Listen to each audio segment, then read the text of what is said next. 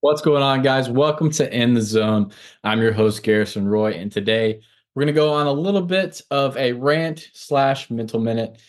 These do kind of coincide a little bit, but if you're new to the podcast, right, we do have full-length interviews where we bring on several experts, athletes, people that I even myself want to learn from and kind of engage some conversation and even, like I said, continue to learn. And that's the way you can grow, because if you think you have everything figured out, then you know what? You're going to be stuck exactly where you are. So you don't want that, right? As a coach or a player. And then also the deep dive educational explorations, there's going to be a lot more of those coming in soon. A lot of research has been putting out recently that I've been looking into. And if you guys have any questions or want to see the full studies for those later on, please feel free to hit me up. But yep, without further ado, I'm going to just get right into this one where we're talking about moments versus models, right? So I'm going to kind of explain and lay this out, have a few examples of what I mean by that, where a moment would be like, hey, this point in time in this bullpen, I made this cue and I PR'd, right? Or I did a lot of pull downs before and let it happen or let it eat. Or even on the coaching side, it's like, hey, this one particular cue or this one particular drill worked for a guy to help him get what he needed to do for that one moment, right? Versus a model is based on more principles, right? Versus a warm up, making sure that you're slowly ramping things up, or maybe mechanical principles, things of just general movement things. And again, everyone's going to have their own style with that. I've talked about that through several other episodes as well. But, you want to stick to your very core principles of what you actually believe. And also the training principles, very similar to that as the mechanics, right? Making sure that you're checking yourself and knowing that there is going to be a said principle to everything that you input, positive or negative, right? And the said being specific adaptations to impose demands.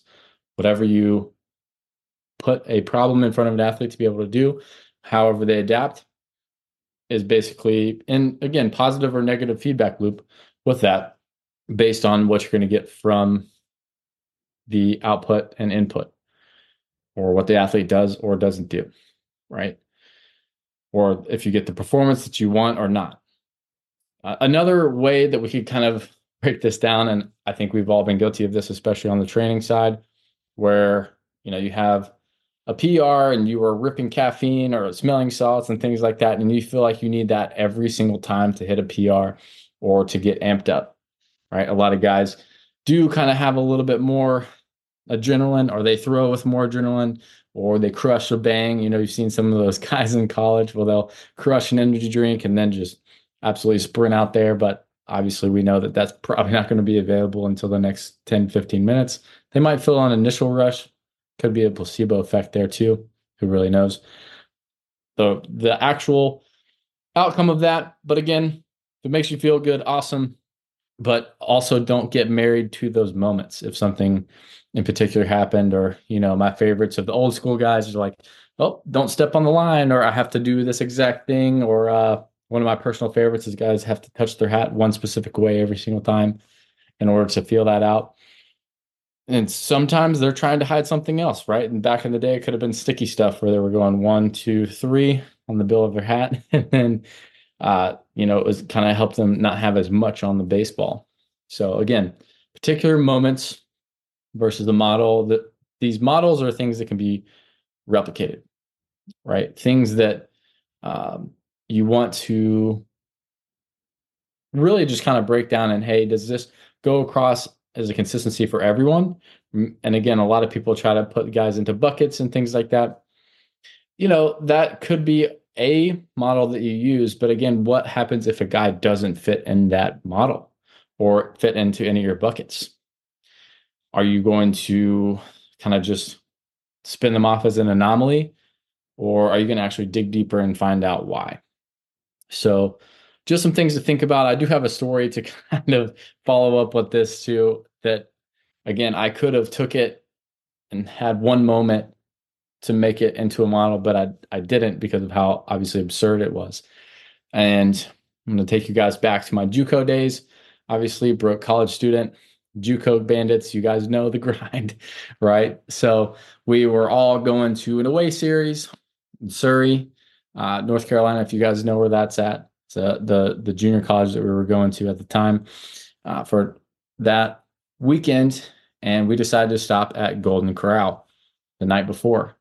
And for whatever reason, some of the guys started chirping back and forth at each other, saying they were going to eat X amount of food or this amount of food. Because again, a Golden Corral is like an all-you-can-eat buffet, and we're trying to go to town, making sure we're fueled up, and some of it maybe even a little too absurd for how much we're going in on this. But guys literally started betting on heads, like, "Oh, hey, Blake has this," or they were putting names on me, or like, "Oh, he has this, Nick has this," right? Like, and all of those were coming down to the point where, how many plates did you eat?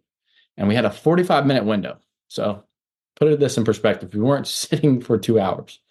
And I just start hammering food, right? Plate after plate after plate. I think I got around 6 or 7 plates. And for some reason, those numbers stuck in my head.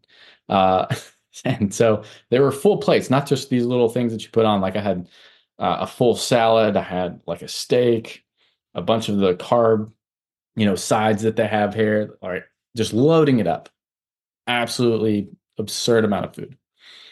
And again, 45-minute windows. So I'm leaving pretty stuffed, almost even more stuff than Thanksgiving I think I've ever felt in my life. So I'm like, whew, all right, well, time to go sleep this bad boy off. Sure enough, we all get in the bus, head back to the hotel, and we get checked in. And my mouth starts just kind of salivating, right? That taste or that feeling you get in your throat and on your tongue right before you think you're about to throw up, it keeps coming back, going away, coming back. I'm like, all right, oof, I need to lay down. So I get into the hotel room.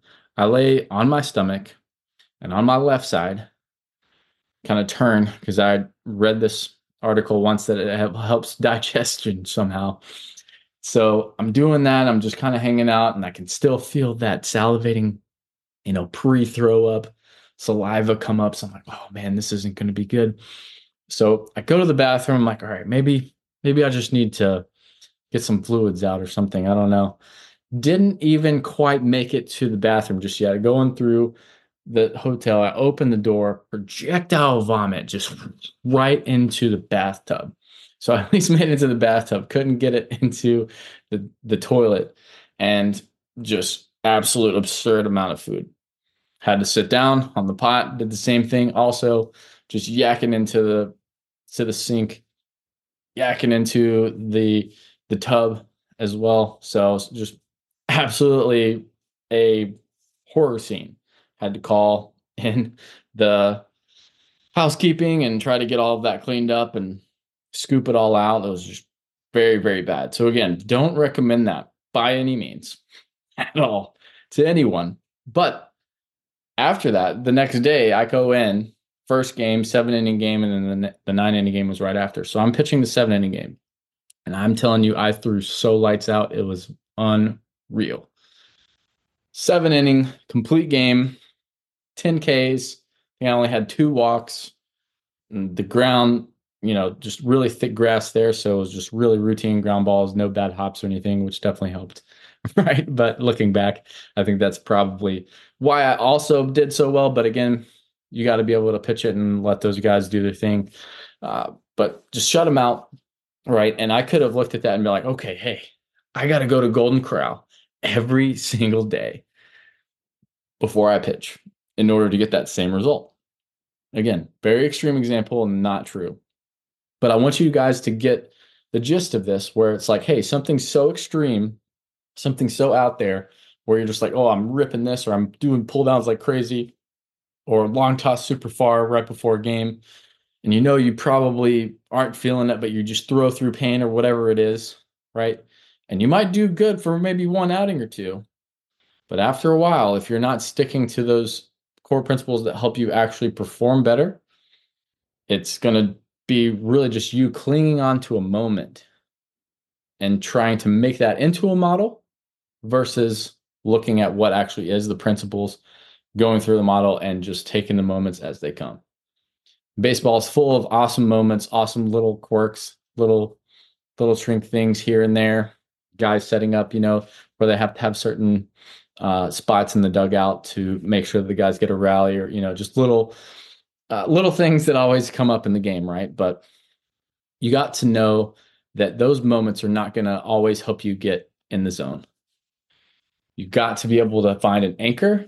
You got to be able to find something that helps you mentally come back in and not fully rely on that adrenaline all the time, right? So another very common example would be if a guy likes to throw off adrenaline, he's always coming in whenever the game's on the line, right? 1 run, 2 run ball game, something really close. And then he comes in when you're up by 10 runs or maybe even down by 10 runs.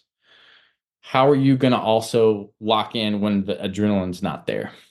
Are you going to need someone to velo slap you, right? Are you going to need a smelling salt? Like that's something that kind of is becoming a crutch if you need that before you even go into a game or an outing.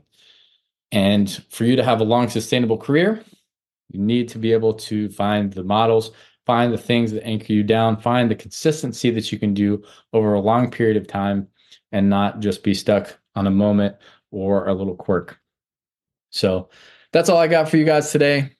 Appreciate you tuning in and stay in the zone.